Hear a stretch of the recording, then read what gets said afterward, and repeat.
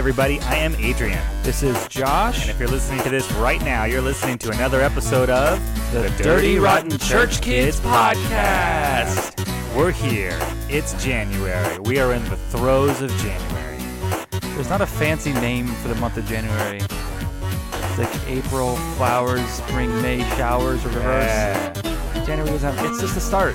Yeah. It's like the old man of New Year's and like the baby comes. Yeah, it's like Father Time and the baby at New Year's. And baby New Year's. So yes. January is just the baby's, the first stages. I don't know. It's the beginning. Yeah. It's the beginning of 2020.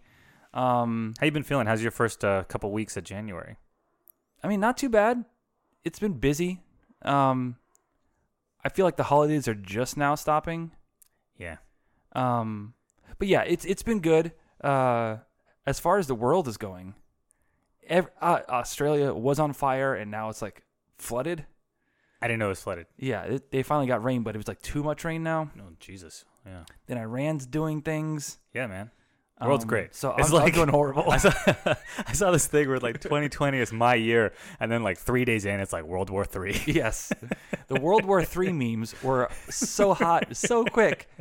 Incredible. Right when one came around, I thought World War III is going to start. Yeah. But what's interesting, and maybe I'm a little bit older, so I age out of this generation, but they're so like the joke like life sucks. Like they're like sure. more emo. Life is meaningless. More emo than I was emo. Yeah. But they're like the World War III memes are like, well, we wanted to die, so I guess here's our opportunity. I mean, it's like everyone's like, ha, ha, ha, ha. Like, dude, that's fucking dark. I tell you, I think Gen Z is like that's what it is, darkest. They're like, yep, I wish I was dead. Wish I was. It's just ridiculous. And we're like, we don't have jobs coming out of college. Like, we don't have life. Yeah, we don't. Our life is meaningless. Yeah. So, I mean, yeah, how's the beginning of your 2020? Is it as dramatic as... It's been dramatic in its own right. I was sick on January 1st, New Year's Day. I woke up and I had essentially the symptoms of acute bronchitis. I only get sick like once a year, maybe. Mm-hmm. But when I do, baby boy, I get bronco sick. Yeah. It's real sick. And I was on my ass for like 2 weeks. Mm-hmm. And I'm finally kind of on the upswing. And now Wilder, my son, for those who don't know, now Wilder is sick. Yeah. And it's been just a joy. Yeah. It's just been a joy. Are you a functional sick, or can people tell you're sick? Or are you kind of like a I don't like sick? To be touched. Okay. I like to be fed when I'm sick. But I don't know. I take a sickness as your body saying, "Hey, slow down." Uh-huh. So I'm like, okay, I'm going to shut down everything and just let my body do its thing. Alyssa knows I'm sick when I go to bed before she does. Yes, that's a sign. When it's 8 o'clock, the kids are in bed, and like I'm walking to bed. She's like, "Holy cow!" Like, yeah, yes, that's it. That's it. And then I try and just kind of rally. When my wife gets sick, it's like, whew, she says it a lot. You shouldn't have to say it. If you say you're sick a lot, you're like, "Can you please get that? I'm sick." I don't know. There's something about that. You're like, "Okay, I get it. We're gonna take care of you." But yeah, she just. Does she listen to these podcasts? Yeah, every episode. Okay, I'm not saying anything about my wife. Steph, when you're sick, you're an angel. I can't tell him when you're sick because it's always bright when you're around, even when you're not feeling good. Yeah. I'm not starting 2020 off in the doghouse, bro. Listen, the world's about to end anyway, so fuck it. Fuck it. Yeah. So I don't know. 2020. I'm into video games, and what's funny is now seeing these people I watch on YouTube now starting to review games that have like such and such 2020, 2020. Oh, like, yeah. Like 2020 is the future to like where we came from. I know. Like when our movies came out. Yeah. In the future, it was 2020. Yeah. And I was thinking about this yesterday, like the way when I was in 1990, my Trapper Keeper, bro, and just killing it with my Pokemon cards that I couldn't have in school, but I smuggled it in. Hell yeah. I always thought about the early 1900s as like far away and even further back. Yeah. But like we're in the beginning of the 2000s. Yeah. So like in 2900. Right. Think about early 2000s. Yeah. That's back in the day with their Snapchat. Nuts. Yes. Dang. They won't have to think about us. They'll be able to like play something that'll holographically into show their brain them what we're doing right now. Somehow. They'll find a way. Yeah, but like that in 1990, I thought about the 1900s. That's so far. But this is the early 2000s. Well, they talked about it. It's like when when that 70s show came out, it was 20 years after. So we could have a that 2000s show or that 90s show. Isn't that crazy? Wow. Yeah, the 70s show came out in the 90s. So we could have a that 2000s show. And it would still be it's relevant. It's just Nelly getting hot in here playing on and everyone's wearing Adidas tracksuits. Yeah. You know? Or there's a bunch of scene kids saying "rar." Oh, God. I don't know, man. Yeah. Fun fact about Pokemon. 10 out of 10. When I was in 4th grade, I stole Pokemon cards from Walmart. How?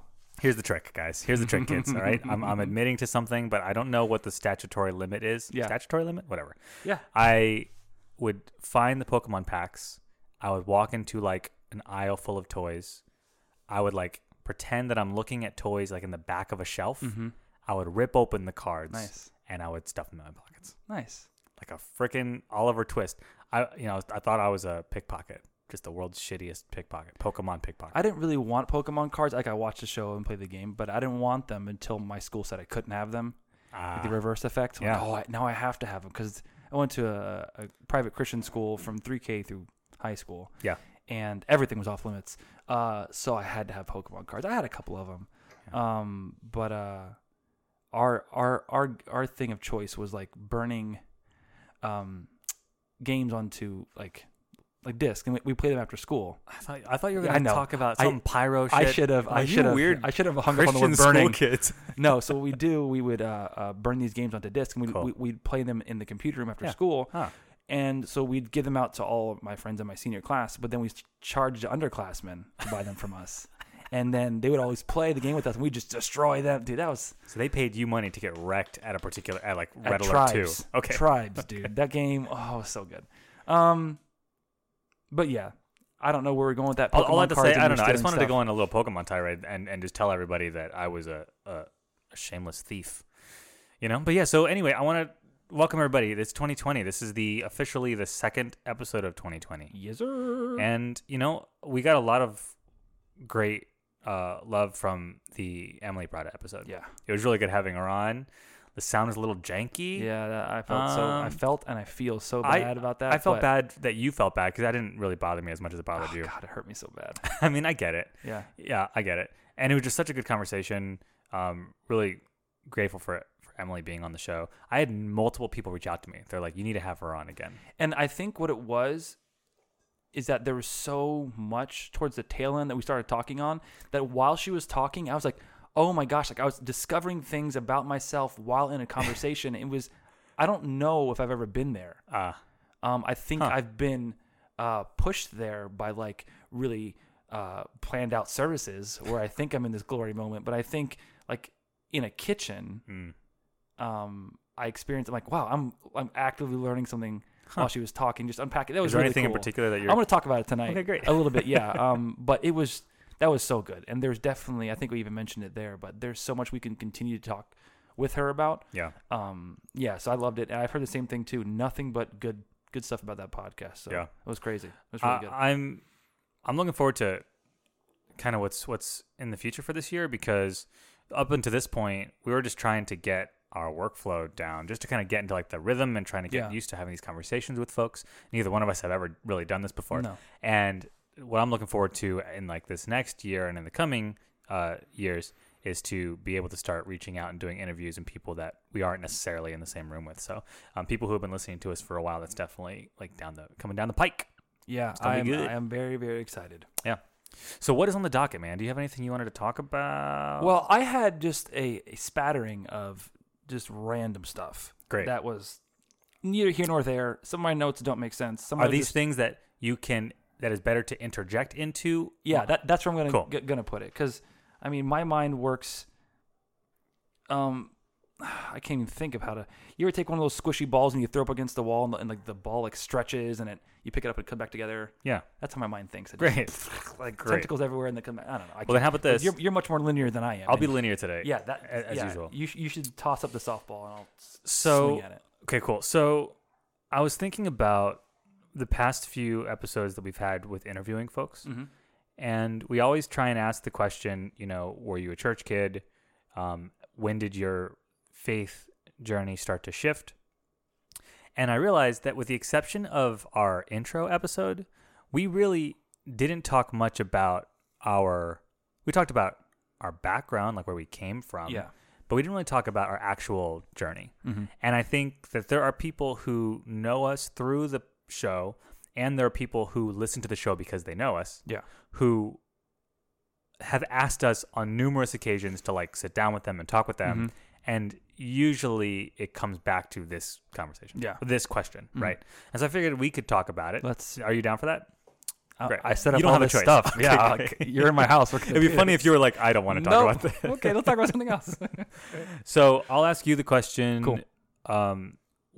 If you could think back, how long has it been?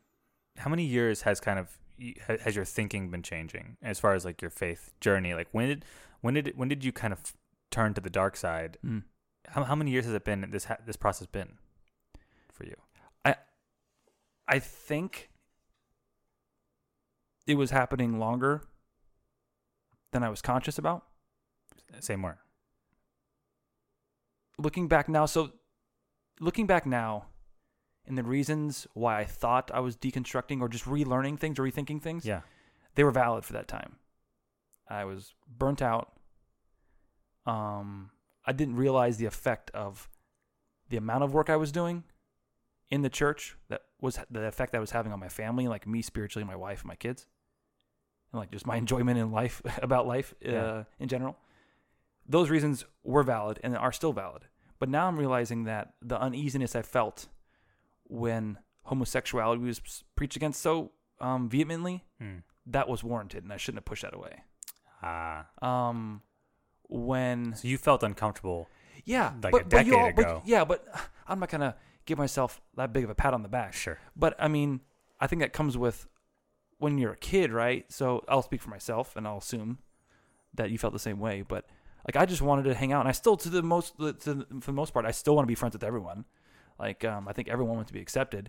And so as a kid, that's what I really wanted, just to hang out, have friends, and do whatever I wanted. So when I'm told by this place that I'm at more than twice a week, 3 times a week, that we love you here if you do this.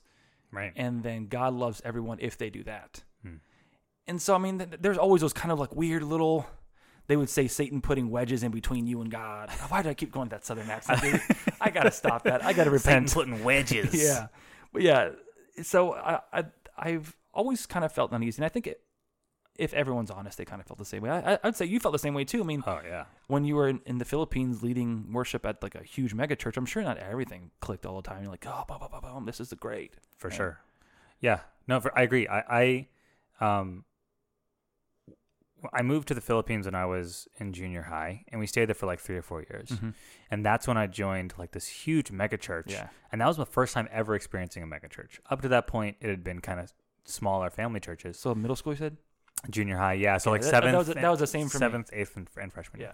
And it was the craziest thing to see when I first saw it. This idea of like this sort of like mass marketing of Jesus to people. And it was weird until it wasn't weird. When I decided I'm in, I bought in, hook, line, and sinker.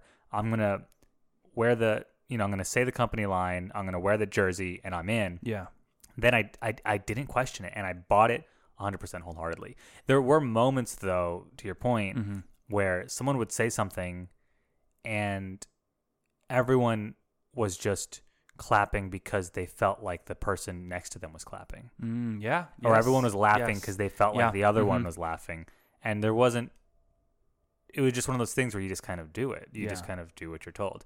I started re-listening to the Pete Holmes book, Comedy, Sex, God. So good.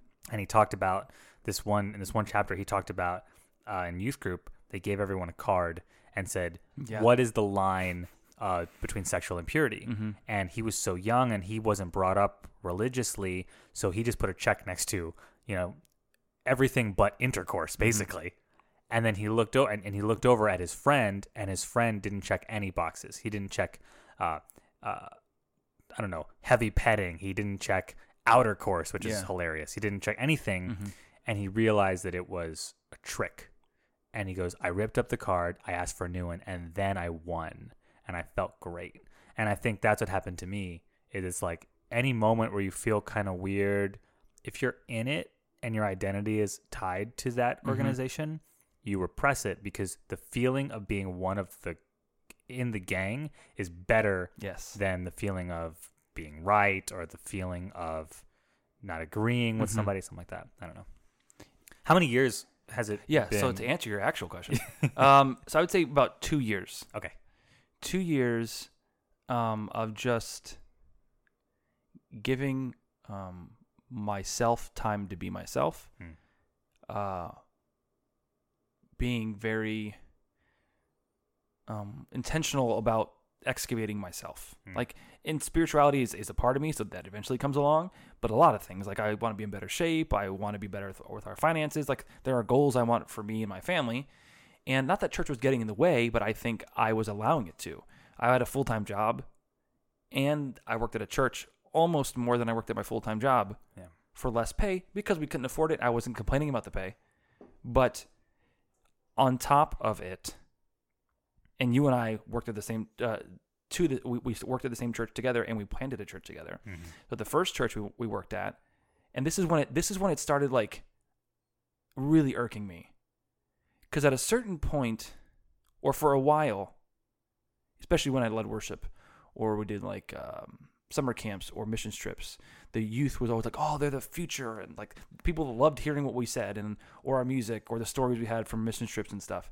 And so when we were at that church, and we were doing the worship band together, and someone from another team asked us to be a part of their thing. Like, we're putting on this thing Wednesday, Thursday, or whatever day it was, and we want the band to play. Yeah.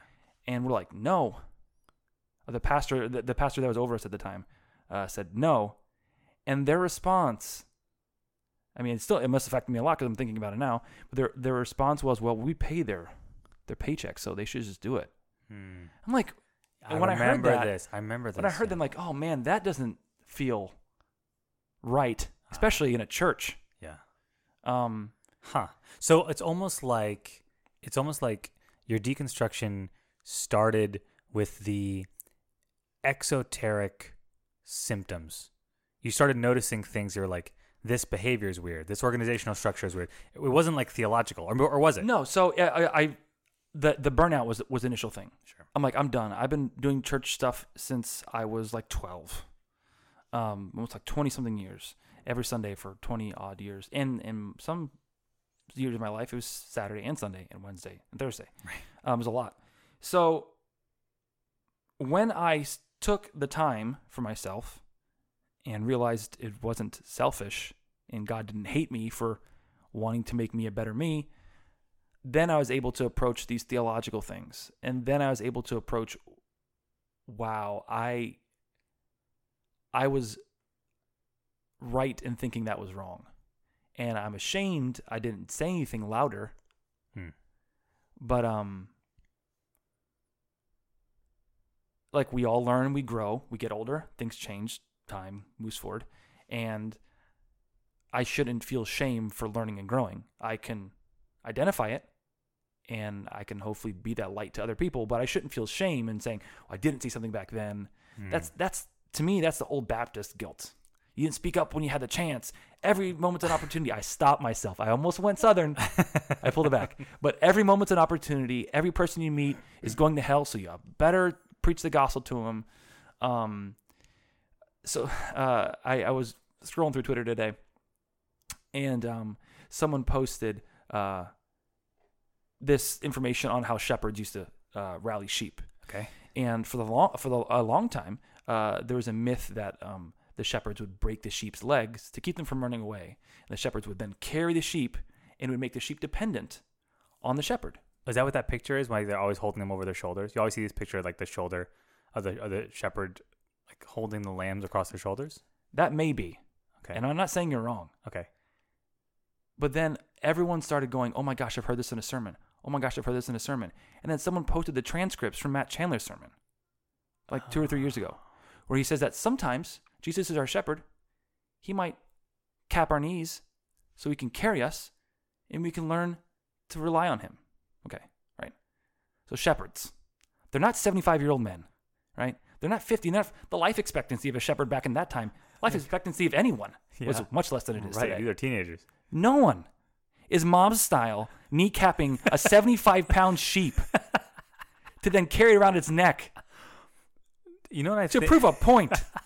You know what I'm going to do? I think you should do this, is you should kneecap your wife so that she learns to be dependent on you for her own good. You know how fucking psychopathic that sounds? It's nuts. Wait, so that makes a lot of sense. So what God does is he loves us so much that he wants us to be addicted to him. Mm-hmm. Therefore, he cripples us, potentially indefinitely. Yeah. Because he thinks that our addiction to him is better than our addiction to anything else. Yes. Doesn't sound sociopathic. And so they posted that tweet, and a lot of that, the people were responding to it like, wow, I feel bad. I taught on that. Wow, I feel bad. I believed in that. Yeah. I've never heard that illustration. What was crazy is they pulled up a Matt Chandler transcript. I'm like, dude, that used to be my guy. He was my guy. Yeah. When Matt Chandler came out, I'm like, that's the guy I'm going to attach my wagon to and follow him. I listened to his podcast. And that was the whole thing. Yeah. So it's just those inklings now that I'm seeing. Okay, wow, I am now justified for feeling that way about that thing. Sorry, I'm not sure.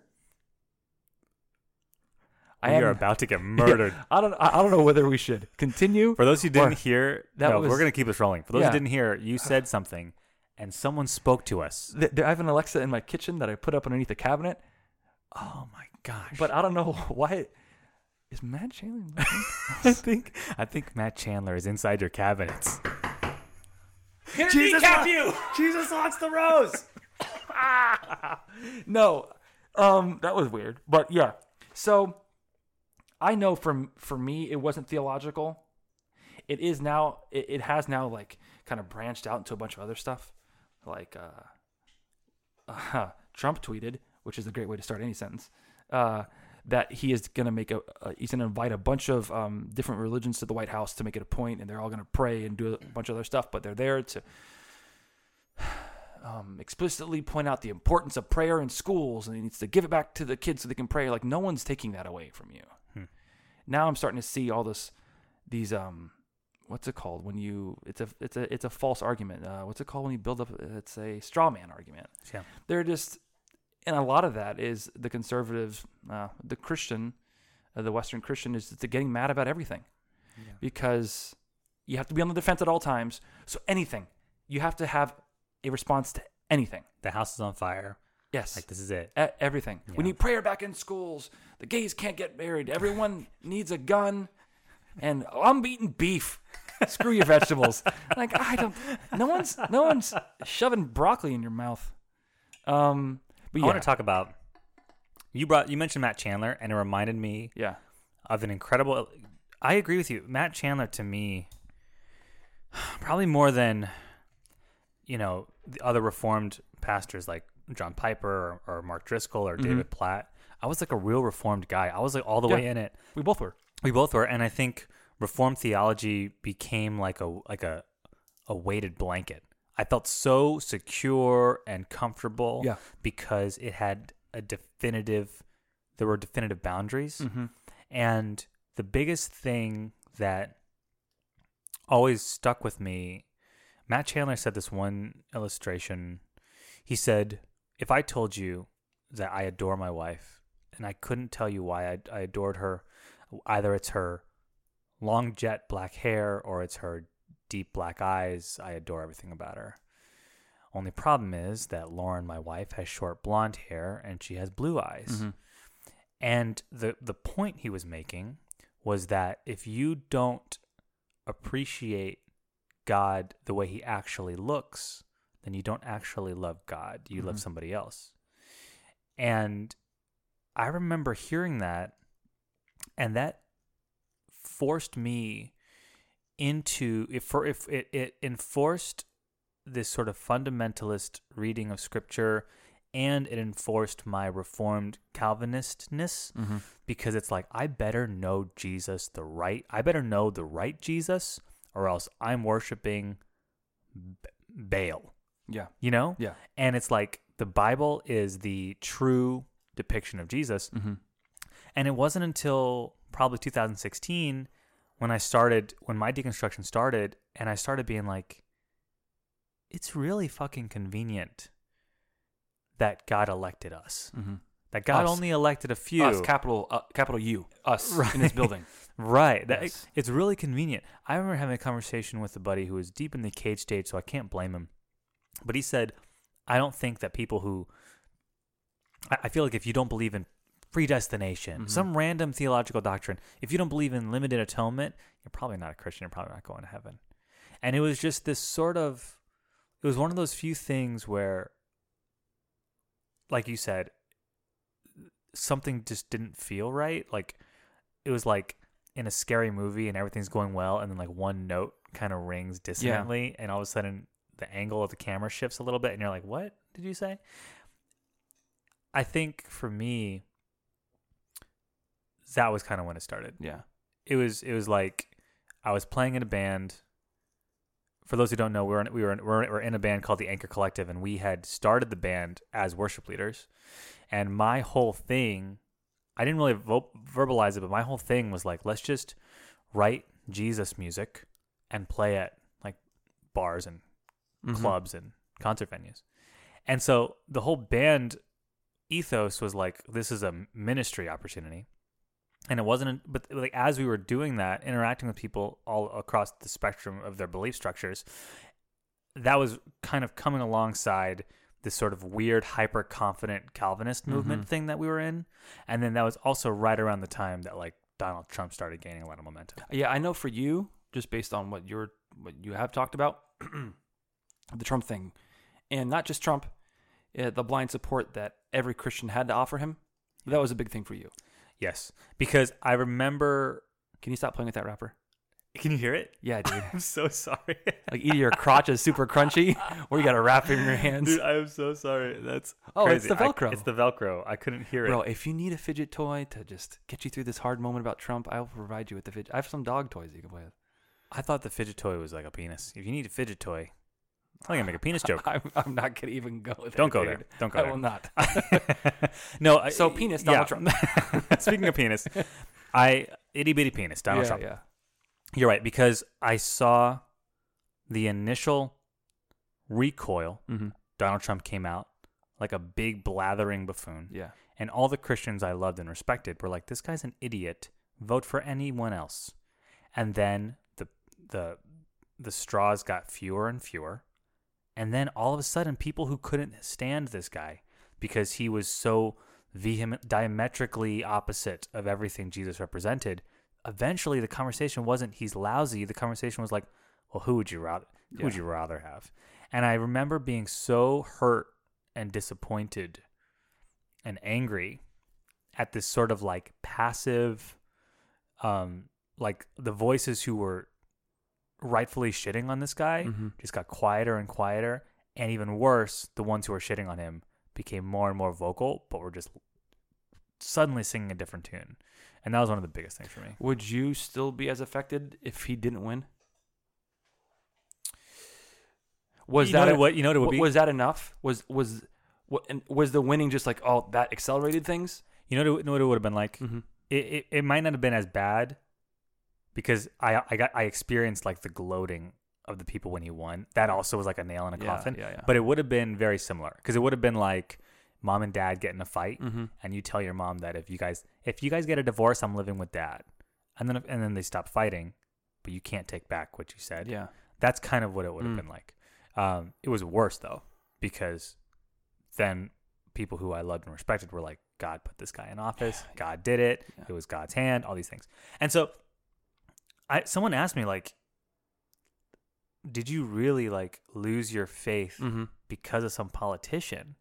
And I remember someone saying like, dude, if some politician is enough to make your faith crumble, then you weren't a Christian to begin with. And to this day, I don't really know how to respond to that. Because you hear like the whole like once saved, always saved. And if you fell away, then you were never saved in the first place. That was like a big theological doctrine that we were taught. It makes if I had heard somebody say that 10 years ago, 5 years ago, I would have been like, yeah, they probably were never saved to begin with. and it would have been a convenient answer Yeah. to what I'm going through. Well, I am trying You're to what? yeah, I'm Yeah, trying good. to not minimize people's experiences. I'm very much a person who is don't care what you said. We gotta get here. We said we're going here. We have to be there this time. I'm very much boom, boom, boom, boom. And so I've had people respond to something I said or posted or mentioned in a conversation or said, and they ask me later. They do that same thing, like, "Well, I don't think you were ever like really saved," or. And my initial reaction is like, I feel that you are minimalizing or watering down everything that I said and choosing just the politics thing. So I think that's a response I would have. That's a response I've had. It's just my experiences, experience that I'm going through, my life that I'm living is so much more than just this. Yes, that is a part of it. Yeah. But it's not the thing.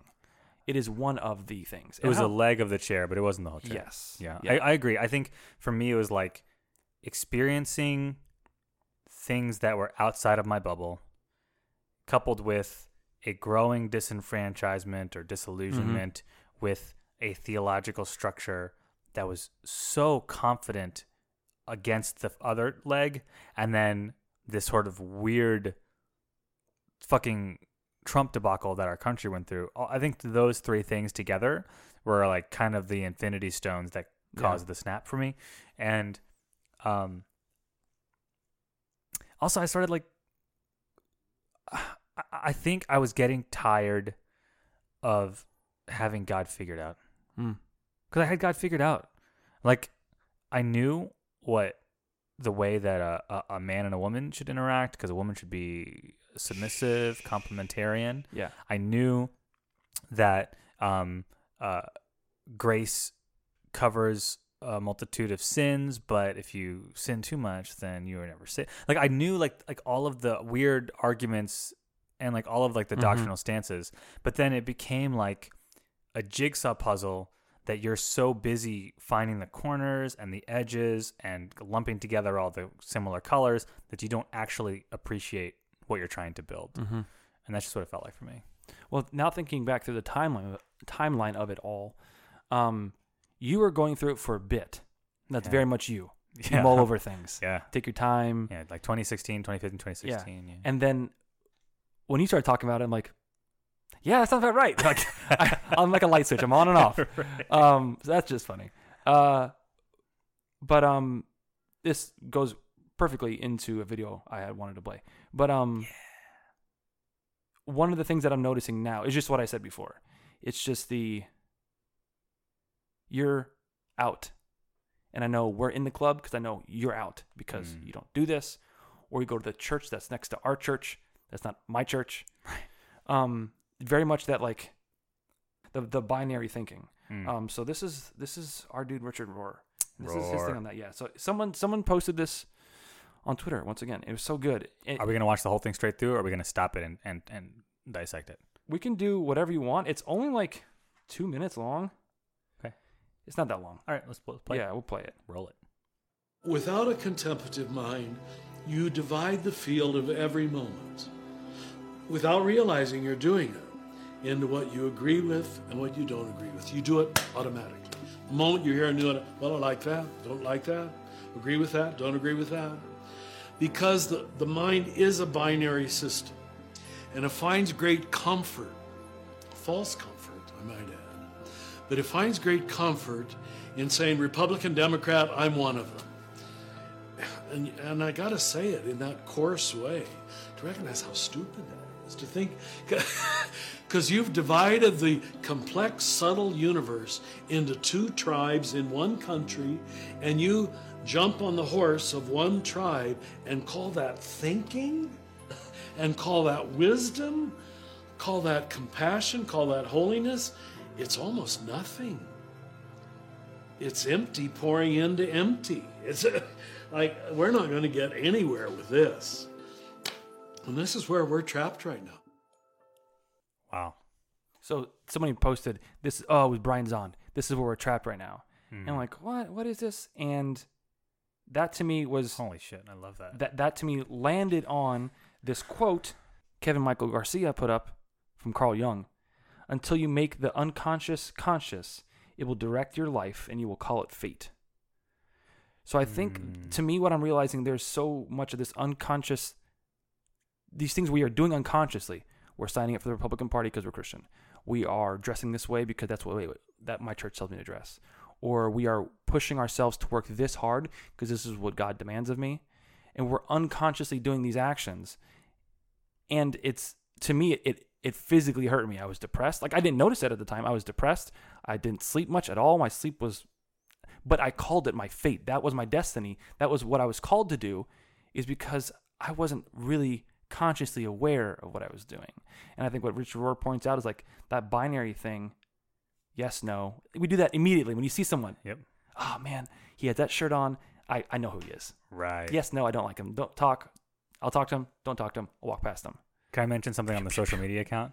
Go. I posted a thing on Instagram, and somebody commented like, "Hey, if you're gonna post, if you're gonna use a hashtag like Richard Rohr, let's just keep it to things that are more insightful." Basically, That was so good.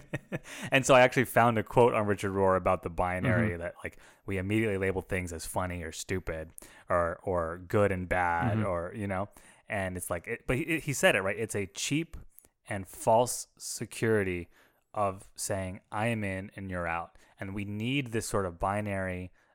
If you're not careful, we feel like we need this binary to give ourselves security. Like we're protecting ourselves. We're saying like, I don't like you because I like my people, and I am a Democrat or I'm a Republican. Most likely, they'll say I'm a Republican because I can't stand the Democrats, and vice versa. And you're unconsciously doing that all the time. And so one of the first people I was introduced to was Rob Bell. I mean, that was the guy I think both you and I clung to because he was the guy we were told not to talk to. Yeah. And we talked to Danny because we were also told that Danny was doing things wrong. Like, well, let's check out what the wrong people are doing. But he turned us on to Rob Bell, and then I quickly found Richard Rohr. And it was comforting to find someone who still spoke in the same churchy terms that I could very easily transition into, right? It's accessible. I didn't go from like remedial math to fucking calc. I felt like I was being handed off. Yeah. By the arms of the universe. Nice. Whatever, something. But it was a really good transition. And I think when I found that there was this culture or this way of thinking that was more inclusive and allowed me time to catch up to it. Yeah. That didn't demand the first day I walk in to be dressed the correct way. Like I had time to process things. And that was part of the thing was, hey, we're here. We're going to talk about stuff. And that was so comforting. Yeah. If it wasn't for you going on that journey with me, I don't think I definitely wouldn't be where I am now in it. Yeah. But I wouldn't have felt as comfortable living that out. I would have done it in my house with my wife and my kids. Right. But putting my your quote boots to the ground or salt to the salt on my boots. No, but I wouldn't have done that. Yeah. I will say you mentioned it, like I started having these weird thoughts and I felt like it was just like I couldn't talk to anybody about it. Yeah. It was like that too. years. I just felt like I just couldn't. And all I knew was like I would come to church and I would plug in my guitar and I would sing some songs and then I would make sure that the worship space looked emotional and the verbiage and the signage was impeccable. And then I would just like leave and I'm like, dude, this is so empty and hollow. And I think there were multiple times where I eventually stepped down from leading worship because I was like, I can't do this anymore. Yeah. I think I told you, I was like, it was physically exhausting and I don't think I noticed it at the time, but it was spiritually and emotionally exhausting because it's exhausting to pretend to be somebody you're not. It's exhausting to fake anything. And your job as the worship leader was to lead the congregation. As the thing, and not only that, I had to be. It's almost like it was this mindset of like, would you want a personal trainer who's in worse shape than you? No, you want a personal trainer who's jacked so that they can make you jacked. And that sort of mentality carries over into worship leading and pastoral leadership, where it's like people will need to follow somebody who's better than they are, more righteous than they are. We were told that we would need to bleed it. Yes. From everything. We have to hemorrhage it in order for them to We had to hemorrhage it.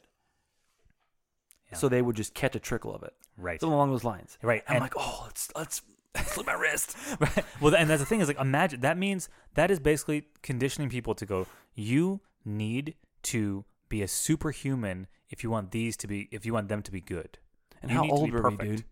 Dude, this is my mid-20s. I was like 19 or 20. I couldn't even like drink yet, and all of a sudden I was like, I had to be like the perfect Christian. Yeah. And But I keep going back to this, and then I said this on Emily's podcast, and this is where my mind keeps like jumping back into. That was not consciously done. I know. Yeah, they were not consciously trying to make us or force us to be perfect, and no one ever said be perfect. Right. In fact, they said not to be perfect. They said you can't be. It's not worth it. It's not possible. But man, that to me is that I don't understand that. It's like reverse psychology or something. Yeah, I don't think it's any psychology. It's just people who aren't psychologists talking about bullshit. It's God loves you as you are. One, that's false, because if I were black, you would not let me in this church, because there are no black people here, and you don't let black people in the church. You let one black person in just to sing the gospel song, and then you'll usher her off stage. And they never sing. Yeah. Wait, is that right? Dude, that girl never sang but that one song that had like 17 different time changes. And somehow had a tambourine just for her song. That's fucked up. So, but yeah, you're not perfect. Yeah. But if you're going to work for the Lord, here's all these things you got to do. I'm like, well, looking at that list, that looks like I really got to be perfect. Yeah. I remember a conversation I had with a pastor, and I told him what I was going through. And he's like, hey, it sounds like you're like dabbling in universalism or something.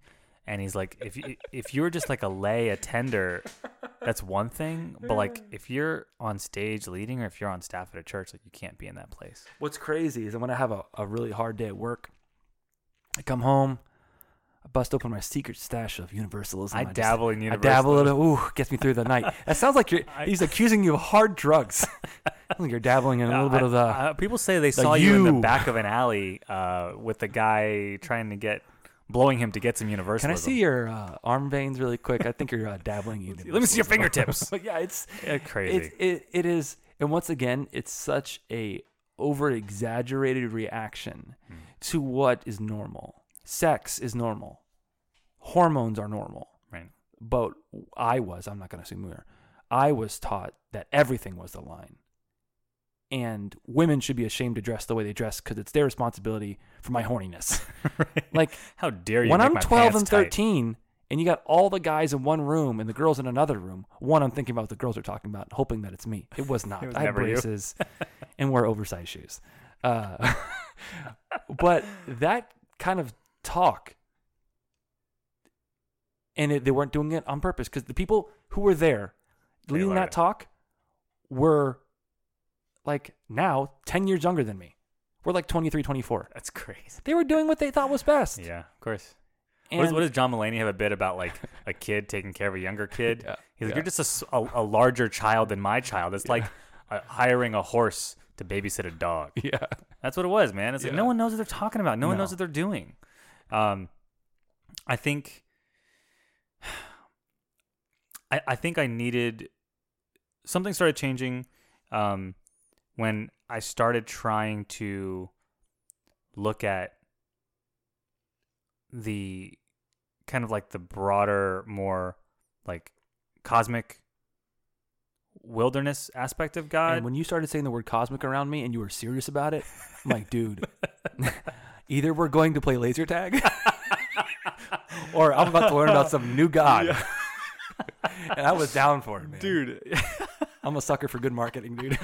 Yeah, well, it's such a weird. I feel like you can't say the word cosmic without like a or that's like the ice cream man who comes through your neighborhood. I'll take a cosmic. Yeah, it's just like has like a bunch of weird bubble gum in it. It's like a bunch of swirls. I know that's true. It's like black with glitter in it. It's, yes. Yeah, cosmic. But I remember one of the biggest things that I heard. Well, it was actually Levi the Poet shared an article or he wrote an article, and he was talking about, it must have been a share because I don't think it was his experience. Basically, I'm just going to recap it. Basically, a boy's grandpa died, and his grandpa was Native American Indian, and the boy left that Native American faith tradition, and became an evangelical. And he said his side of the family threw his grandpa like a Christian memorial service, and then I guess his wife's side of the family threw his grandpa a traditional Native American service. And I'm doing it a disservice because I don't even remember the tribe or the region. But basically, he said it was crazy to see how sterile and cold and repressive the Christian memorial tradition was. And then you look at the like unbridled kind of wild joy and life in the other one. And he said somewhere God got lost, God got tamed, domesticated, put into a bottle, mass produced, and then like sold to market. It's like, but what about God's wilderness? And I heard that and it kind of rocked my shit. And I was just like, and that's what it started me down the path of saying, I still believed in heaven and hell. I believed heaven and hell. I believed hell and heaven had a zip code. Like, we're going. It's a physical place with real floors and it's stone. But it made me go, what is the true admission fee to get into heaven? Do you remember what kind of some of your doctrinal things were that started to kind of like, what was the domino for you that started to kind of like knock down the other dominoes? Do you remember any of that stuff? I could talk more about my thing. Yeah. But Excuse me. I want to put a pin in what you said. Yeah. I want to come back to that. But it was, I think one of the biggest things for me was we were told there are open hand things you talk about, right? So infant baptism, the author of some books of the Bible, and there are closed-handed things you don't talk about, right? That's like the inerrancy of Scripture, virgin birth, all that stuff, right? Resurrection, Genesis, and Holy Spirit, the dove, all that stuff. And so when I had questions about the open-handed things, I was approached with the same shut up about itness as I was the closed-handed things. And no one knew what the open-handed one. No one could agree on what was the open-handed issue and what was the closed-handed issue. And then I'm like, well, then what can I talk about? And then then I shortened that sentence. I'm like, what can I talk? Like, can I say anything? Yeah. And then I realized that when I left and I stepped down and I left, no one knew. And I wasn't looking for like a hurrah, hurrah, high five or nothing. But I realized that all the things I thought I was doing for the kingdom or for that church we planted, all that was, to most people, a soundboard and whatever music was happening. That's all that mattered. When I was gone, no one noticed because I set up for those things to continue. But there was nothing. Very few people, or people contacted me to ask me why I left the church, and they didn't use the word backslide, but that's what they implied, which is a really funny word. I love the word. That's an irresponsible way to go down any slide. Yeah, first of all, who? That's weird. You're going the same direction. But just you can't. If anything, yeah, right. Slide is bad enough. But yeah, it was just I wanted to talk about stuff. Yeah. Because now I had these babies in my house. One, I'm not sleeping, so everything's a conspiracy. I'm like, I don't think we landed on the moon. Chemtrails are over my house, only my house, and I don't know if Jesus was a thing. But I was allowed no space, and then that was one of the things, and it was just so many things on top of that. It's just when people were shitting on Danny Prada, and I knew him before he was swole. And I knew him as this little dude. Skinny Prada. Yeah, he was singing, and I knew him from this old church. I'm like, he can't be like. And I just heard all this other stuff where it seemed at first it's like, okay, we can't talk about closed-handed things. Fine. Then we can't talk about open-handed things. Okay. Now you're just telling me to do work because things need to get done. Great. Now you're just shitting on Danny Prada. Wait. And it got narrow and narrow. I'm like, I think you just don't like me, or you just don't like this honest question in this journey I want to go on. Yeah. Like, there's no room for me here. Yeah. And you're off doing your own cosmic thing. I'm like, dude, I'm going to go do whatever Adrian's doing. Because this is boring. Yeah. And I'm just a glorified note taker. Right. And I'm busting my butt. I think we were taught, they gave us like entire summers worth of curriculum about apologetics. We went on mission trips and were taught how to win the gospel on someone. And it conditioned us to, and conditioned everyone around us to be like, if I have a question, it wasn't a true question to be heard and answered. It was oh, that's a good point. I should probably come up with that's a good one. Okay, good. That's a good question. I like that question. And then it just became a practice round for the apologetics debate that they were gearing up for somebody at college. Yeah. It was never like a real kind of living conversation. That's, and to your point about mission trips, that was like my thing for a long time. Yeah, I remember. I am positive like a part of my heart is still left in Peru. I've been to that country more than a handful of times. I'm dying to go. It's beautiful. A lot of friends still there. And I don't want to kind of backtrack. I don't want to say all this stuff and it come off like I'm ungrateful for those times. I've pushed myself to learn to appreciate all that stuff I did. I wouldn't have done music. I would have never sung. I wouldn't have learned anything about audio recording. I wouldn't know and I wouldn't be a lot of what I am and who I am today without that. That being said, one of the things that also kind of started flipping a table was I read this book, Toxic Charity or something like that. Toxic Missions or something along those lines. But the book was written by a former pastor who was a missions pastor, and that was his thing. Missions, locally, internationally. And his book about how missions are just stupidly ineffective. Like, man, I bought into that club for a long time. That was a club within the club. Yeah. The mission people were like they wore like the gold jackets. Yeah. Yeah, and I sent out a bunch of letters saying, give me money. I felt, looking back, that's so stupid and cringy. But like even that coming apart, I'm like, man, I think what it was, now that I'm saying it, was I realized I wasn't being objective. What do you mean? I realized I wasn't asking honest questions about the things I was doing. I was doing them because I've always done them. Yeah. And I can get to a point where I'm just, I can enjoy a schedule. And I can enjoy knowing what's happening every week. But then, once again, I have kids. How am I going to answer the questions to them? I'm not even asking questions to myself. Okay, let's start asking questions at this place where I've been welcomed. Now I can't ask questions. My questions aren't welcomed. Now, I'm not feeling welcomed. Right, I'm not welcomed anymore.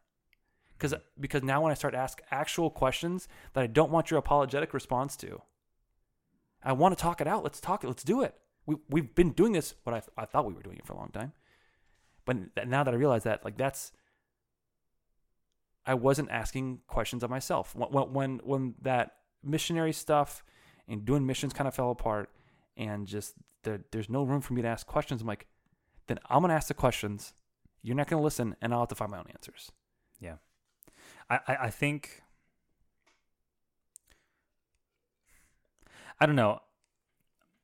It was very difficult to speak up about certain questions. I'm such a people pleaser that if I asked a question and someone's like, I don't know, man, that's one of those weird questions. Got to ask God when you get to heaven. Yeah. I would have been like, okay. Yeah. And that was it. Yeah, I wouldn't have said it. Yeah. And I think I'm the kind of person who like, I'm not going to fight you. I'm just going to leave. Mm-hmm. And so I was like, I'm going to have to just figure this out on my own. And the biggest thing I equated it to was like, I felt like I had built like this card castle, this house of cards. Yep. And like the first layer was the inerrancy of Scripture, mm-hmm. and then higher up it was more, to me, complex theories like limited atonement, irreconcilable grace or whatever mm-hmm. the fuck, and then it was like women pastors and like headship and marriage. Like, I had all these things constructed, and I felt like the castle just kept falling down.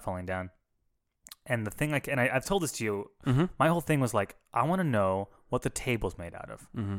What is the table? What is the bare bones that any human being that has ever existed and will ever exist needs to get into heaven? That was my question. It wasn't, does heaven exist? To me, heaven did exist. It wasn't, does hell exist? It was like, I don't think that the lines that we've been drawing this whole time are bold lines. I think these are like dotted lines that don't actually exist.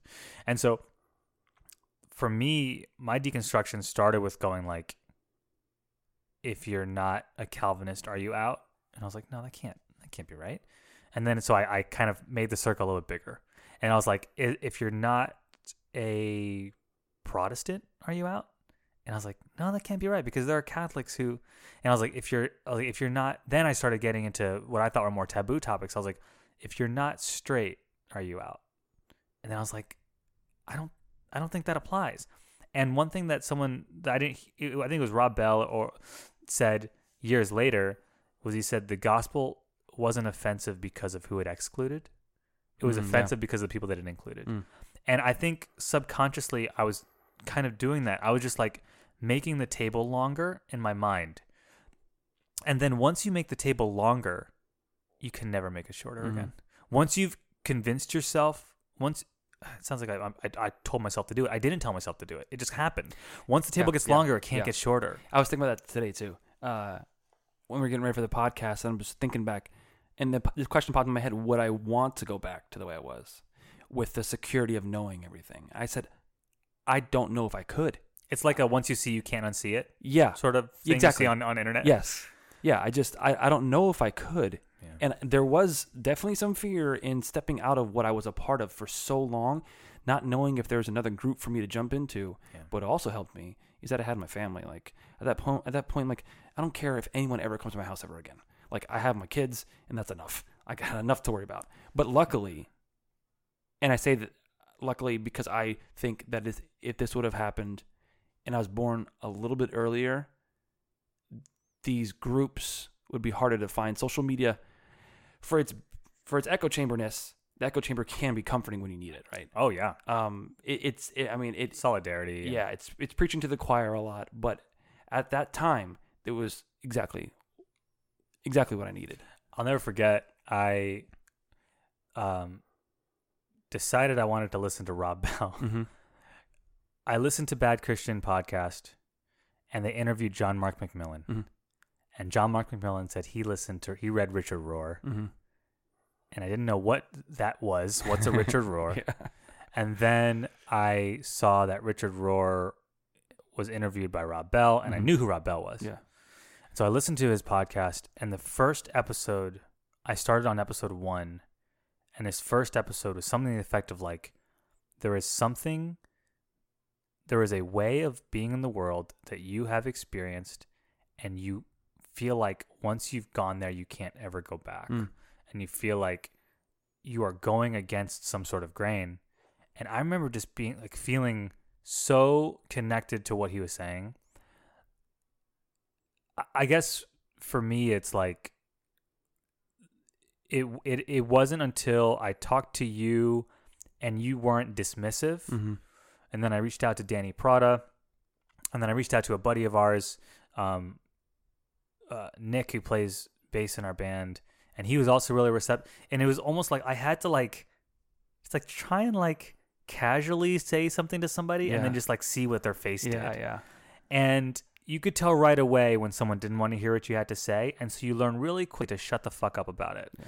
But whenever you found someone who was actually receptive, and usually it was over a couple beers when people had kind of let the guard down, it gave me room and permission to think and talk through some things. And I started listening to more people and authors that were asking questions and then I realized that these questions have been asked for ages. I didn't make this up. And, how much better does that make you feel? That was one of the biggest things is, okay, wow, okay. I'm horrible at remembering things, so I'm surprised when my brain works. So now I'm thinking about it. It's two things. Hermeticism, and which was when I was working where I currently work, there was one girl sitting next to me was super into it, reading books about it, and hey, what is that? And a lot of just a way of thinking and a way of being in the world that was different. And Wikipedia that's pretty cool. And from that Wikipedia article, I ended up on an article about the Desert Fathers and Desert Mothers. And for a minute, that was my cosmic. That was my jam, because I remember bringing that up to a point where I'm like, I should stop talking about it because it's super annoying. But to your point, these desert fathers and desert mothers, these hermits who lived in like North Africa, who oddly enough are the spiritual impetus for the sect of Catholicism that my wife comes from, which is like, that's not crazy. A coincidence. Yeah. But they were thinking and asking the same questions. Didn't have a home, nomads, gypsies, but they were into this mystic way of looking at the Christ in the universe. And then like you said, when Richard Rohr is talking about this stuff and Rob Bell is talking about this stuff, and then you actually start going through history, like people have been asking this stuff, and I'm not an idiot, because I think there's a point where when everyone says you're backsliding, cool, they put that pat on your back. Oh, cool, man. Okay, we'll be praying for you. And when that's done enough, I'm like, man, do I really need that much prayer? Am I really backsliding? Yeah, it makes you wonder. You're like, yes, maybe I'm losing it. Maybe this is it. Maybe I'm the crazy one. Yeah.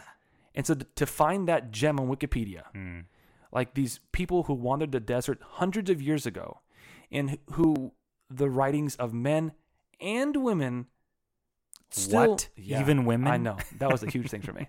Even women.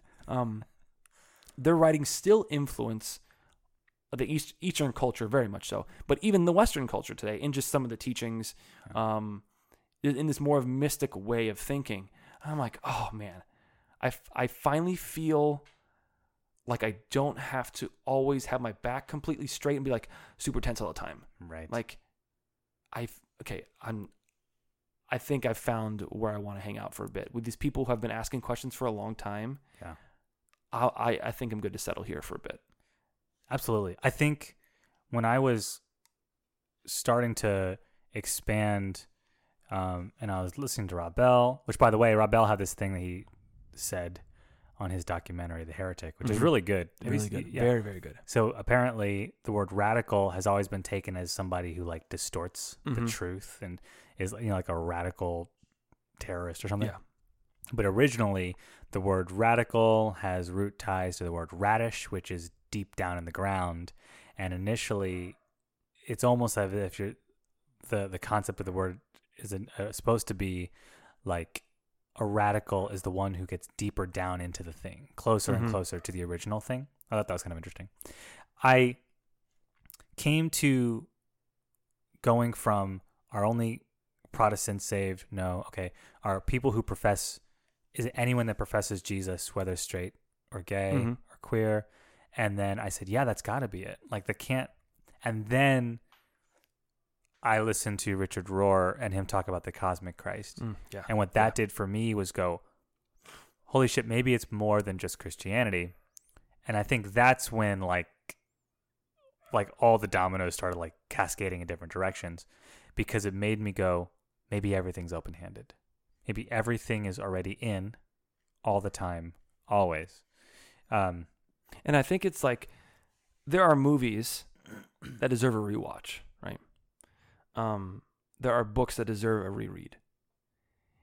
And there are experiences that you do when you're a kid and you go back into like, man, that was not anything like I remember. That store is much smaller. That show sucked. But what's been really nice is having this subconscious stack of verses in my head that was drilled into me, whether at church or at the private Christian school I went to. Yeah. That pop up every now and then, just because they're there, flooding around in my brain. And when it says that John 3:16, for God to love the world, like shit, it was there the whole time. There's no clarifying statement afterwards. Just God so loved the world starting in 1900. Sure. It's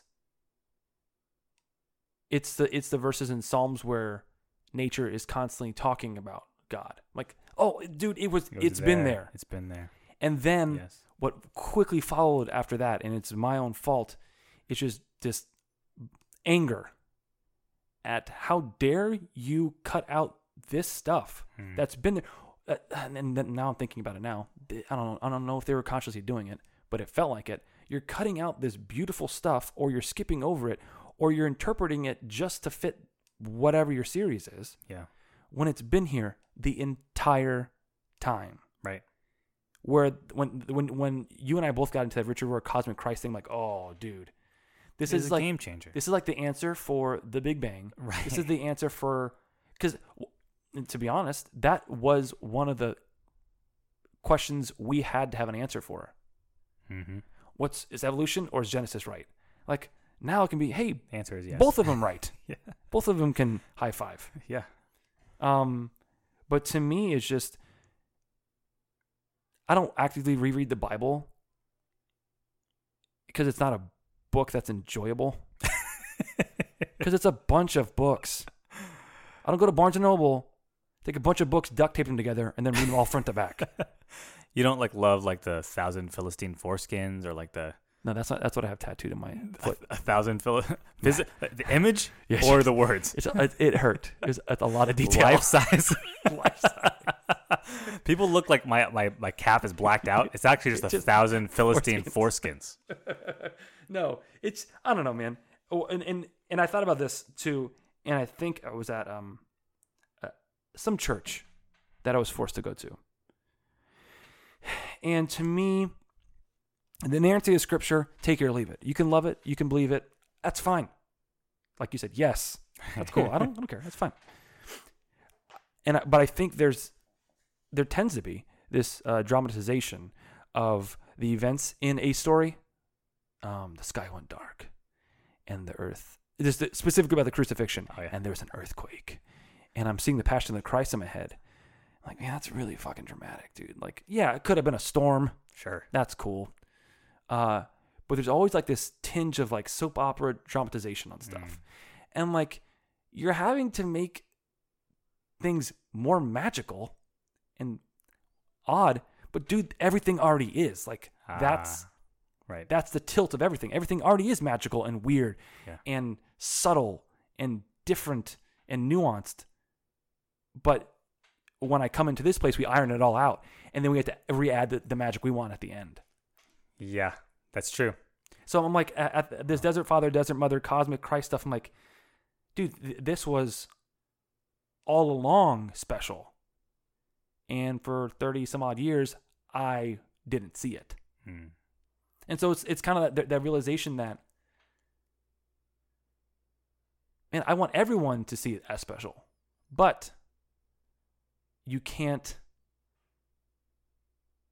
pull someone by their hair kicking and screaming like Michael Scott did to Meredith. Checked into rehab. Side note, if you guys are Office fans, Michael drives Meredith to the rehab center. And this is from the Office Ladies podcast, great podcast by Angela and Jenna. Yeah, whatever her last name is. That scene, they were only told to drive up to the rehab center. They were told to improv her getting inside. So the running around, her throwing the trash can, him dragging her in, that's all Meredith and Michael. Wait. Oh my God, that's amazing. That's so rewatching that scene after like that's all improv. I need to check that out. Dude, okay. So Hell good. Yeah. But yeah, that's just a complete side note. But you can't drag people there. And Richard Rohr also said something.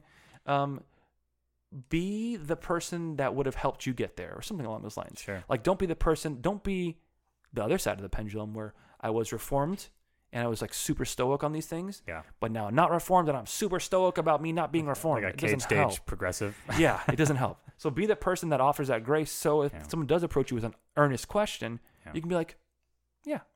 You said something that I can't let go, so I want to come back around to.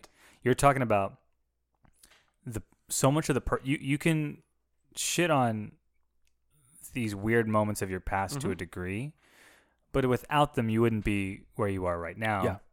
And just to keep on bringing it back to Rohr, he said, he talks about including and transcending.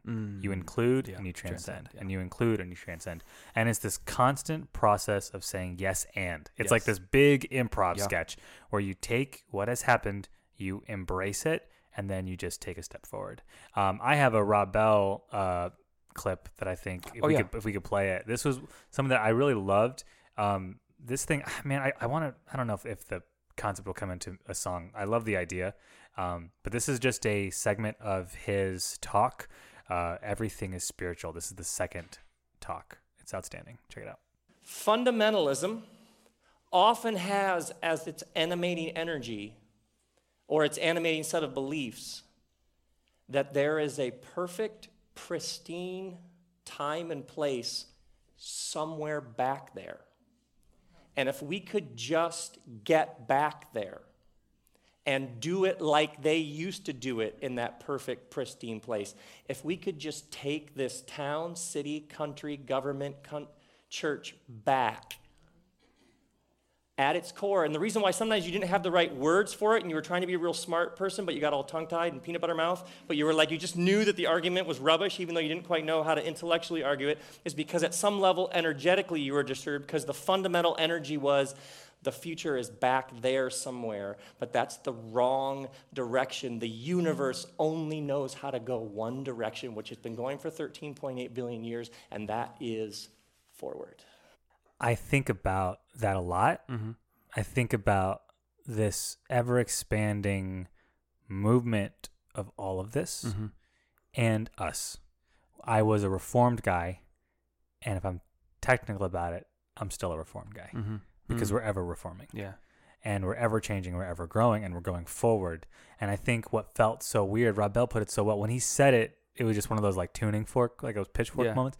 Not a pitchfork. A pitchfork is a weapon in Beauty and the Beast that you use. Kill the beast! A tuning fork. A tuning fork. It was a tuning fork moment.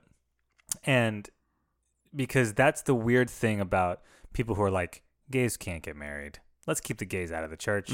People who are like, like the Charlottesville folks who are like, you will not replace us, and it turned into Jews will not replace us. There's this crazy Nazis, like racism and homophobia and all these things. It's based in this idea, just like you said, that like the best days are behind us. We got to get back there. And so when you listen to someone like Rob Bell talking about you take where you've been, you include it into your crock pot of who you are, and then you transcend forward. There's this so Science Mike used to be part of, what was it, The Liturgist? Yeah. He had his own podcast. He had Kevin and Michael Garcia, but I wrote down their quote line for line because it was amazing. This is talking about how just conservatives in general have a knee-jerk reaction to everything. They over-police everyone about their behavior because they are overcritical of themselves. You are doing the performance, but you aren't being transformative. You think it's about right action when it's about just being. It's like everything you do and say has to have an end goal. It's like It's like you have to win, or you have to beat somebody, or you have to convince somebody, or you have to save somebody, and it doesn't have anything to do with just existing. Is that what they're talking about? And it's just I don't know. To me, I mean, I think it goes. This is dumb to say, but I feel the wave I'm riding makes sense. But I mean, anything you're in at that moment makes sense to you, because if it didn't, you wouldn't be in it. That's right. But this seems to answer a lot more questions and also allow me to have a lot more questions, which I love. But I definitely see this. And this is one of the things, like I mentioned at the beginning, where my deconstruction started because I was just physically burnt out and spiritually didn't know it. Just not I can't use the word fed. That's so Baptist. I just wasn't feeling it, man. Yeah. Wasn't vibing. That's what the kids say. Yeah. But now I'm realizing a lot of it was just extreme dissatisfaction with that.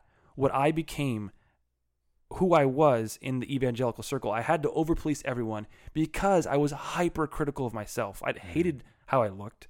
I could never agree with my hair looking good at some point, and I always wanted to be better. And that's just a product.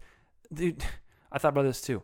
There was a sermon illustration given when I was in youth group that at one point when we get to heaven, God would plug.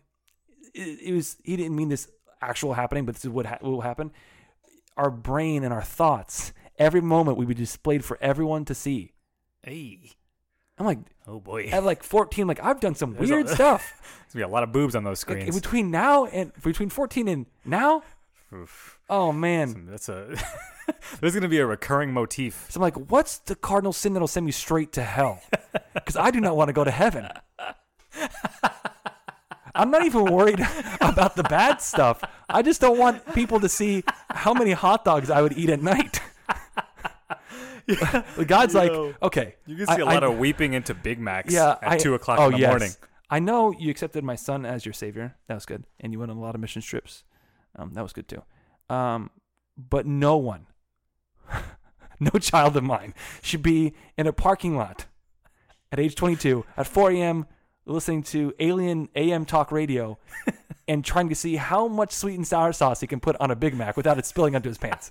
No one should do that. You're no longer my child. Straight to hell. It's straight to hell. With the pitchforks. With the pitchfork. At that point, I mean, I'm like, can I take the video with me, though? I don't.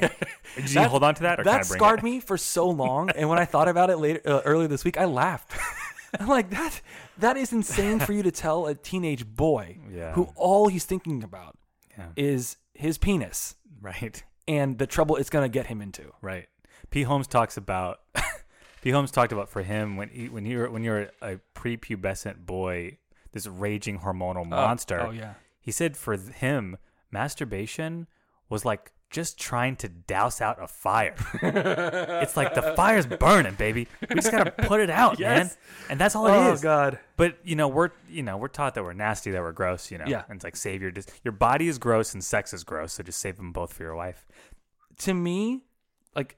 Well, and then Emily was talking about it in the podcast, the whole thing with that guy commenting on her picture and like him being like the sexual police, like cover your body up. Yeah.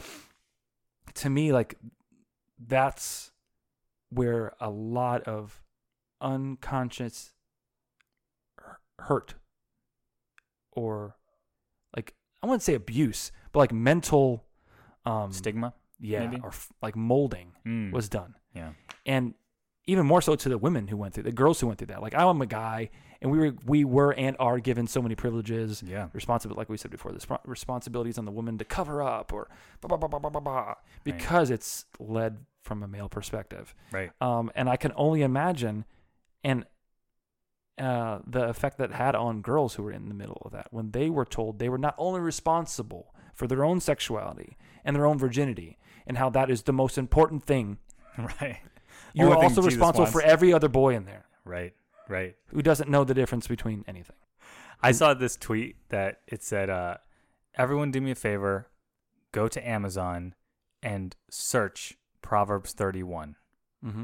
And you will see the commoditization of basically like how the Proverbs 31 woman has become a checklist that can be marketed by Christian. Can you explain the Proverbs 31 woman to people? Oh my God. Hold on, let me see if I can. Hold on. I'm going to pull it up. I know. I'm going to pull it up. So the Proverbs 31 woman. Yes. Are we ready? Go. A wife of noble character who can find. She is worth far more than rubies. Her husband has full confidence in her and lacks nothing of value. She brings him good, not harm, all the days of her life. She selects wool and flax and works with eager hands. She gets up while it's still dark. She provides food for her family and portions for her servant girls. She considers a field and buys it. Out of her earnings, she plants a vineyard. In her hand, she holds the distaff and grasps the spindle with her finger. She opens her arm to the poor and extends it. Basically, okay, all right. She sees that her trading is profitable. Hello, come on, somebody. Her lamp does not go out at night. Lamp's always on, lamp's always on. In her hand, she holds... I said that already. When it snows... She has no fear for her household. Is there fear? No. You afraid? No. For all of them are clothed in scarlet. Not Johansson. The smooth scarlet. I got it. That's enough of that. That's as much as I can take. The point is... So dumb. We're ridiculous. We were brought up, and really the ones who got it the worst were the girls. Yeah.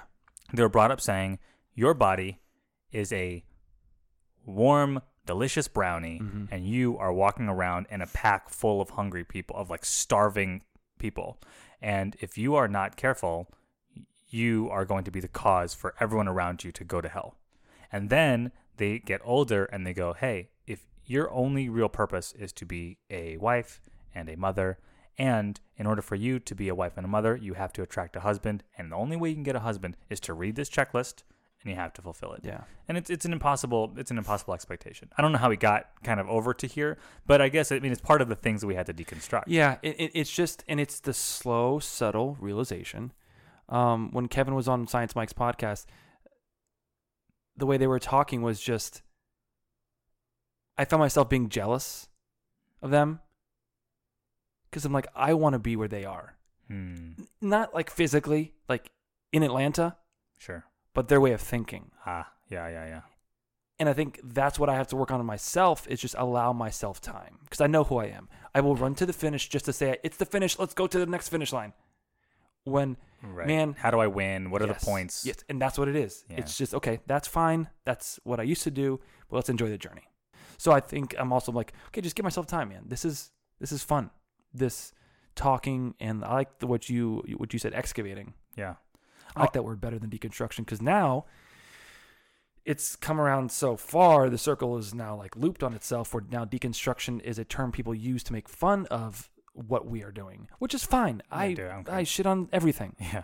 But now I'm like, okay, man, this is like when I was part of your group, you wouldn't let me talk. And now that I'm talking, you're making fun of me talking. Yes. Like, there is no getting away There's from this. no getting away from it. Yeah. I feel like I'm in middle school again, and I have like eczema all over my body again. And like, dude, come on. It's like a joke that no matter what you say, it's like Satan is the father of lies. Everything he says is the opposite. Yes. All right, I guess you Another can't. Office. Thank you.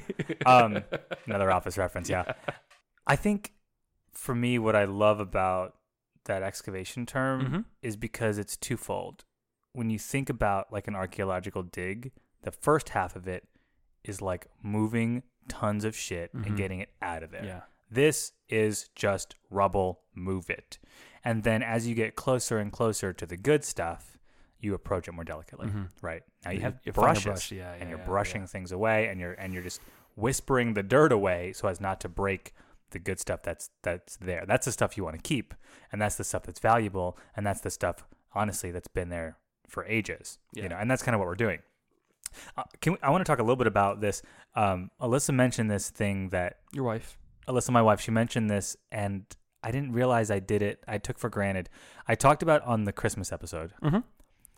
I kind of just threw out there that I didn't think I believed in the virgin birth. Yeah. And I wanted to add some context to it, and I think now's like a good time to kind of talk about where we've been. No one's listening. No one's Hour listening. and 30 minutes in the podcast. Has it We're good. been that long? Yeah, we're good, bro. We're Yeah, good. no one gives a shit at No, this point. everyone's gone. Everyone's gone. This is me Bye. and you, buddy. I think where I'm at now these days, and where I'm continuing to be, is that my understanding of whether or not you believe the virgin birth was a thing, whether or not you think heaven or hell is a place, whether or not you believe that Jesus actually resurrected, whether or not you believe Jesus actually lived, all of these things to me now, they're all in. And there's room at the table for everyone. Yeah. And I think we can come to the end of it all, at the end of our life, when, you know, Richard Rohr says we come from God, we die, we return to God. Pete Holmes says, what if heaven is just like paint smeared across a canvas, where it's like it's just everything is one? At the end of it all, I don't think it really matters whether you believed in the correct mechanics of salvation, Yeah.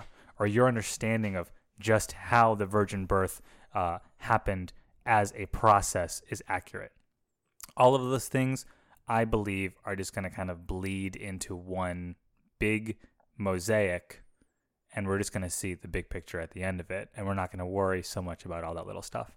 And I know that 5 years ago me would have been like, well, enjoy that mosaic in hell, because that's where you're going to be, seeing it from afar, and the mosaic's going to be Jesus, and you're going to be bowing. Yeah. But that's kind of where I'm at, you know? And I think I want to give myself room these days to change. repentance is a changing of the mind. And I think when it talks about, like, someone said something like the entire life of a Christian is repentance, I took that as like beating myself into guilty submission. But instead, I'm going to try and think of it as a repentance is a change of heart and a change of mind. Mm-hmm. And I'm not afraid of repentance anymore. And I don't feel like I'm not afraid of that piece. Mm-hmm. And I could look back at myself 5 years from now, Adrian, what a fucking idiot you are. You had it all figured out, didn't And you? that's completely You're fine. progressive. And that's fine. Yes. It's all fine. Yeah. You know? Yeah, I just, to your point about the details of stuff, to me, it's logistically and practically speaking, I don't have time. Yeah, I don't have I don't have the energy. bandwidth. No, I don't. I don't have the mental bandwidth. Yeah. To deal with the nuances of everything.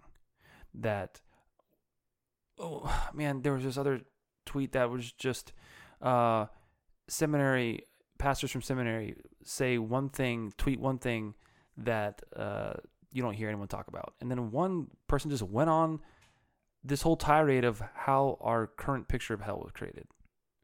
And Dante's Inferno. Yeah, like in a tweet, the fear that drove my Christianity for so long was gone. Can you find that and like tweet it or Yeah, send it yeah, to me? I'll definitely send it. It was Wow. because so much of what I did was a reaction to the consequence of not doing it. Yeah. But now I don't have the time for that. I have kids, man. I have kids, and there is, like I said before, there's so much out there that is more beautiful and older than the churches I went to. Right. And age not being the end all be all, but man, if that whiskey is aged 60 years as opposed to 5, you're sipping the 60. It's better. There's something to the age. There's something to the longevity. Something, these thoughts and books and meditations and ways of thinking that have made their way from desert fathers and mothers, hundreds of years separated. Yes, the Bible did as well, but it was also misconstrued by a bunch of Roman people and everyone. But there's something to a beautiful old brick building that you can tell has stories behind it, as opposed to a brand new skyrise. Yes. And so I want to take time, like walking around the brick building and just being there and experiencing the brick building and listening to its stories and seeing where those stories lead. And it may lead me to this other forest where I found some other cool stuff. But I don't have time to meet with your HOA and figure out how I can get to that skyrise. I can't. I did it for a long time, and it hurt me in ways that I'm still realizing. Yeah. So, yeah, man, I just don't have the time. There's a beauty to backsliding, and it's just I feel like it's just. You ever been on a blob? Like in a lake? I'm so sorry. A blob? You ever been on one?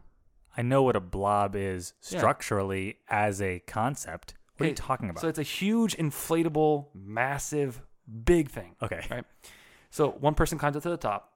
Oh, yeah, okay. Okay, you got it. A Okay, blob. I get it. We were just What like, do you think I said? I don't know. We were just like, have you ever been on a fluffin? Yeah. That's what you might as well have just said that. I take for granted people understand where my mind's going, and I just go there. But I feel like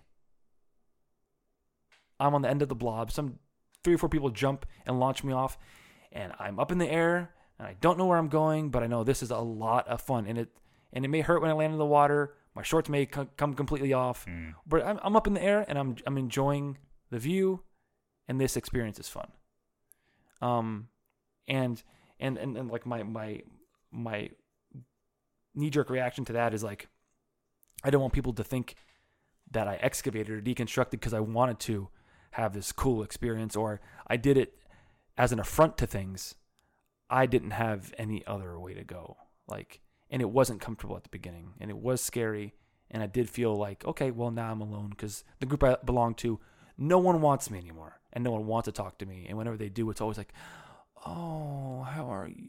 You okay? Like, you hanging in there, buddy? Yeah. Sorry thing. Yeah. How's the family?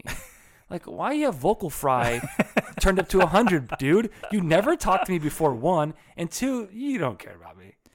But To your point, you talked about this sort of like you're flying through the air. Yeah. There's a quote by the Baal Shem Tov, Mm-hmm. and it says, "Let me fall if I must fall. The one I am becoming will catch me." Yeah. And it's this sort of like, I don't know. Yeah, and that's fine. It's fine. And it's fun. And it's fun. And when I get there, I'm sure it'll be fine too. Freaking vocal fry. That's incredible. I feel like when you leave a church, Yeah. it's like breaking up with a girlfriend. Yeah. You know? It's like She you never leave a did church. anything for you. And then you go back to like her old school because you're there for some other reason, and you see all of her friends there. Yeah. And you're like, hi, guys. Hey, guys. And they're like, oh, hi. And you know what it is? You know who your real friends were after you break up with the girl. Like the people if you're still friends with certain people, it means they were actually your friend, not just because of the relationship. Yeah. And the same thing is true for church. If people are still your friends after you leave the church, it's most likely because they actually were your friends because they liked you, and not because you just happened to be in the same relationship as But them. I'm going to turn it on me and ask you the same question, because I was the person who people did leave the church, and I left them high and dry. Of course, man. Yeah, and it's the shittiest thing. It's I'm so not saying shitty. we're special, No way. but now I know how that kid Andy felt Right. when he left because he went to college and his professor asked him a question, and we gave him shit behind his back because he must not have been a strong Christian for a college professor to ask him a question and his faith come crumbling. I'd minimized his entire experience. I've never ever reached out to him. He's moved on. Killer guitar player. I'll never ever talk to him again. Right. But Because yeah. you were friends with the girlfriend. Yeah, exactly. That's a good analogy. Thank you. Analogy? Analogy. Yeah, I am dying. I think this has run its course. I think we have unfolded this to the corners. Let's go ahead and maybe dial in a little bit of sip, smoke, ree. Sip, smoke, re. Hey. So you know we read that shit. Hey. Only sip the finest party lit. So you think you listen to these idiots. But here you keep on listening. Here you are, so listen. Did your pin corner to the latest book. Right now, bitch. Browse over, watch a show, just take a look. Probably cartoons. They call me Little Fishy for my hooks. Down now you gotta sip, smoke, re. Josh Link, Yeah. tell me, man, what you sipping, what you smoking, what you reading? I usually have too many things, and I'll condense it into one. I watched The Peanut Butter Falcon. Oh yeah. So I want to be Shia LaBeouf. That's what it comes down to. Yep. me No, too. but he's in the movie, and it's I don't want to blow it up too big and make people, if they even take if they ever watch it, I feel like it's a modern day Mark Twain movie. Cool. Very good. It is about Shia LaBeouf. He is in trouble with the law, running away. They got this actor Zach, who we actually got to meet at a local wrestling thing. He was there because the movie's about wrestling, sort of. Oh, cool. He's an actor with Down syndrome, and he plays in the movie. And he escapes an old person's home because his family didn't want him, and the state really had no place to put him because he's like 23 years old. So he's like a grown kid, grown adult. And they stick him in this old person's home. He breaks out of there. That's funny. And Shia LaBeouf and him, Zach, find each other. Cool. And it's their trip to this wrestling school he wants to go to. It is so good. That's cool. And it's all filmed like in North South Carolina. The scenery is beautiful. Like it makes me want to find an Airbnb wherever they filmed it and just go there. Hell yeah. A lot of big trees, air plants, on the ocean, in like the rivers and canals. Super cool movie. Super teary-eyed. Great movie. Funny. Heartwarming. Great stuff. Yeah, I watched that one, but I do want to see his new one, Honey Boy. I heard that. Which he wrote. It's about his life. Yeah. And he plays his own dad. Oh, That's it looks so nuts. crazy. Yeah, so it's been interesting to watch. I saw the trailer and it was trippy. Even the Yes. kid that plays him has him down pat. Yes. It's crazy. But it's been really interesting to watch interviews of him on late night shows and stuff. And he had some crazy running with the law and did like court ordered rehab and has pretty much come around. He's like best friends with the cop that arrested him, like hangs out with him and stuff. So it's been really interesting to watch his story arc because he was that crazy dude in the art places with the bag on his head and everything, like crying real tears. Yeah, dude, he's been around. He's been on the block. Yeah. So yeah, the peanut butter falcon. You can get it on Amazon. Cool. Rent it. It's so good. Hell yeah. I really enjoyed it. So that's my. You sent me a message about you found like a method of coffee. Did you ever try it out? Yeah, you did it. So AeroPress it's exactly what it sounds. You're pressing air through a thing. It's much more physical way of making coffee. You still have to grind up your beans. It's like a little cylinder. It's more portable, single serve stuff. But I felt guilty because Adrian and I were like super into coffee, and there's a couple good coffee spots around here, so we always have different beans. And I'm like, man, I have this AeroPress, and I had actually a good AeroPress, a Contemporary coffee in West Palm, in Elizabeth Avenue Station, and the guy made the pour over with AeroPress. Like, dude, I have mine. I feel guilty. I'm being irresponsible with what God's giving me. So I'm like, I gotta find a recipe. So I found the 2017 World Championship AeroPress girl from some place in Europe, and I used her recipe. It's pretty fire. Cool. That's been fun to use that again. Yeah, I haven't done an AeroPress. Yeah, it's fun. But yeah, I've been doing that every once in a while. But Sweet. What you doing? Presently I am drinking a Corona Light. Guys, we're working really hard to pay off our credit card bills right now. And as such, we're trying to cut as many corners as we can and stick to budget. Yeah. And with 2 kids, most of your money goes towards feeding these little terrors. And they keep growing up. They're sweet angels. And while he just won't stop eating. He's constantly eating. And I love him to death. I'm glad he's eating. But it's like, I don't have any beer money anymore. Yeah. And so I had this beer. I didn't need to have a beer before the podcast because it chills me out a little too much maybe. But man, this was great.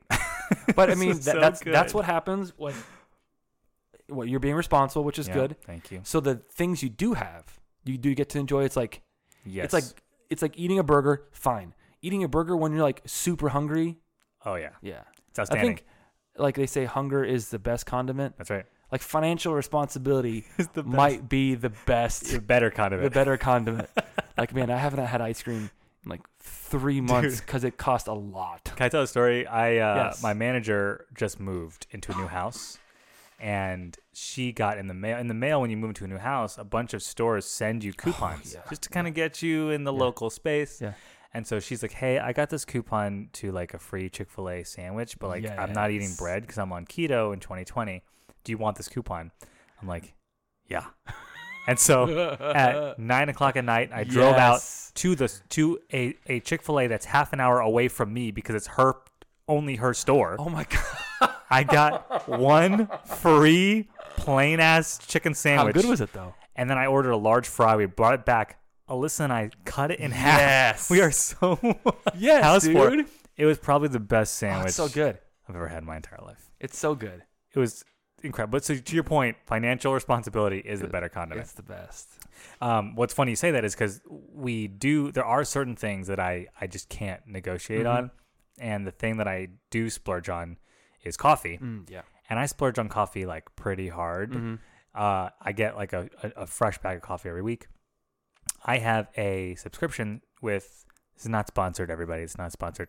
I have a subscription. I wish.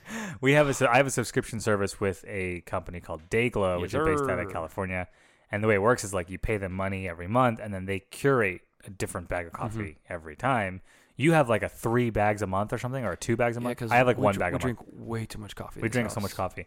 But they sent this one bag. It's I want to say a Costa Rica from Little Wolf. Maybe it's a Kenya. Maybe it's a Kenya from Little Wolf. Oh my gosh, it was so good. It's so good. My brother-in-law got me a bag of coffee, and it's like free, and it's huge. Yeah. But it's like kind of dark, a little roasty. Yeah. But I'm like, this just saved us $40. Yeah. So I'm drinking it, baby, every day. But when like the fresh stuff came in, I was like, oh my God. Like, I keep saying this, and maybe I've already said it in the podcast, but I feel like, whatever. I feel like my dad had more days to wake up and drink coffee without me bothering him as a kid. I want those days so bad. give me both. I want days where my kid just sleep in stupid hours. Right. And I can just on like a Saturday, and you're like, where is he? When is he going to wake up? Yeah, I can't wait for that. But that'll also come with the conversation about sex, and this is how you actually wear deodorant. No, I'm going to for sure, when he sleeps in, I'm going to definitely make it up to him all the sleepless nights. I'm going to come in and like scream at him, poop on him, whatever. It's going to be great. You did squatting over your bed, over your teenage son, dude. It's going to scar the shit out of him. Scar the shit out of me and onto him.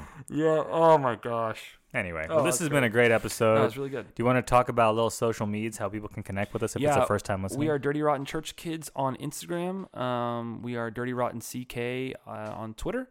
We are dirtyrottenck@gmail.com. I don't want to keep saying it because it sounds, I don't know, we've said it once before, but it's really encouraging to see the amount of interaction we have with people online. And man, people are into it, and it's some good conversations happening on Instagram. You guys DMing us about these episodes, giving us suggestions, and wanting to be on episodes.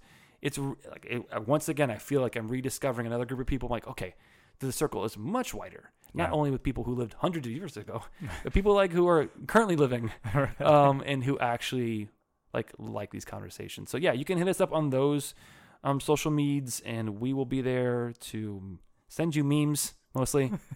And just we have some really cool podcasts coming up the rest of this year. We have some things already lined up and some things we are throwing out to the universe. It's going to be great. Kevin Michael Garcia. Please talk to us. Please we love you. Talk to me. Please talk to us. Please we love talk you. to me. We need you. Honey, talk to me. Please talk to us. The way they talked about the red lip that they wear on, I just want to be in their presence. I just need more of that sort of energy in my life. Yeah. So 2020 is looking to be good. Thank you guys so much for the support. And I think this is where you do your thing, right? It's been great, everybody. Thank you so much for tuning in. We will catch you in a couple weeks. And remember, it's all going to be okay. Yay. This week's episode was sponsored by Pogs and Slammers, and our intro music was written by Rude Excuse Me. We can't say thank you enough to everyone for listening, sharing, and rating. The support we are receiving is overwhelming. Stay tuned for our next one. It's gonna be a riot. Toby has been cruising for a bruisin' for 12 years, and I am now his cruise director, and my name is Captain Bruisin'.